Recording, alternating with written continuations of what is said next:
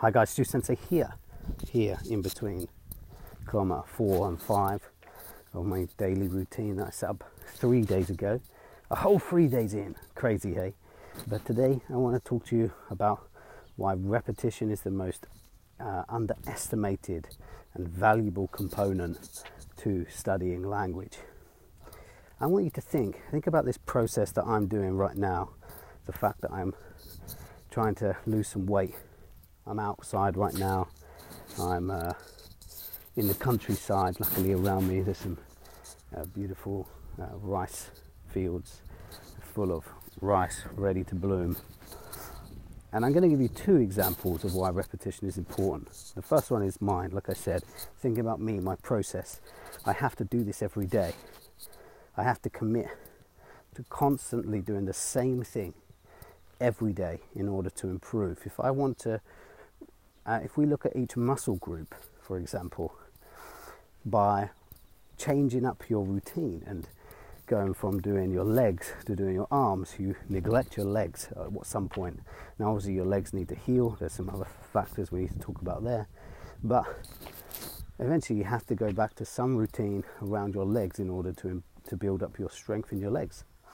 So same thing is required within language when you're doing vocabulary, or if you're doing listening practice, or writing or reading, any pillar of language learning. You have to complete it repetitively, like over a period of time. It's not like a process where you can just stop and never do that thing again. So vocabulary learning is very important to repeatedly see the word, hear the word, use the word in order for it to become regular within your mind and within your mouth. So it hits the right structures all the time. You can't just read a word once and then expect it to go in and be perfect within your vocabulary because you learnt it that one day. You have to go back sometimes and go over things. Native speakers often forget words in a moment, and they have to think hard. And they're trying to find it at the back of their memory because they don't use that word often. And just think of that for yourselves. Like, it's not like you'll passively hear words if you're not living in a native speaking country, or if you're not consuming English content. So the one benefit that a native speaker has is they passively consume things, and they're not really listening, but they're listening to things. You're cooking whilst doing something else and watching TV maybe in the background. But you don't have to concentrate. You can passively take on that language and remember it and understand what's happening, and your brain is always exercising. So that's why repetition is massively important for a learner. If you haven't got a cycle, a routine, where you're repeating some of the things you've already done, it's not going to benefit you in any way, shape or form. If we take like farming, it's another good example. So like the rice fields I've just gone past, if rice, I can't remember the exact amount of time, I think it's somewhere between 80 and 90 days it takes for the rice to grow and then and finish the cycle so you can harvest it. But if you didn't go back and do it again, you're not going to get any more rice. And if you don't go back to your field, and if you don't look after your field well, then eventually the ground is going to not be the best, in the best condition for growing rice. And that's what happens to your mind. If you don't go back and re-energize your mind around English, you'll find that your mind seizes up, just like the soil.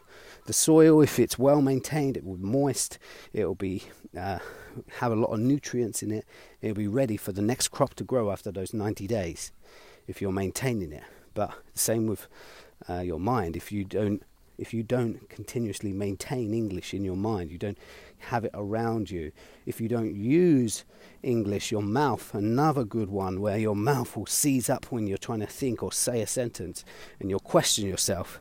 So you have to continuously do this process. You have to continuously repeat the process of speaking to many people on many different topics. You can't just continuously neglect these things. They have to be part of your routine.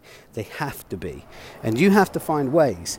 And I know many people out there will say, well, for speaking, there's no one to speak to. I know there's people to speak to. We have the internet here. So you have to utilize what you have surrounding you.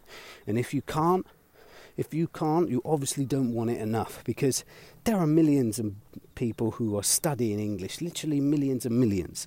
So someone out there is available for you to practice with, whether it's a pen pal to help you practice writing, whether it's a speaking partner, whether it's just even like the gallons and gallons of content that is online available for you. There is so much that is available for you to take in, to drink in that content, to listen to as much as you want. But it's your choice.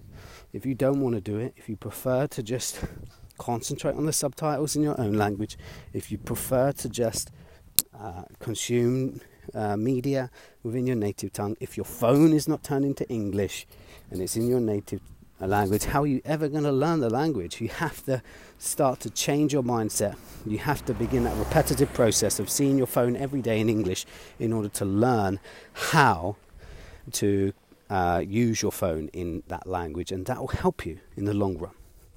I look forward to speaking to you again tomorrow. I hope this one was useful, and I'll speak to you next time. Make sure to follow the podcast so you get updates when I bring out a new one. Speak to you soon. Ciao.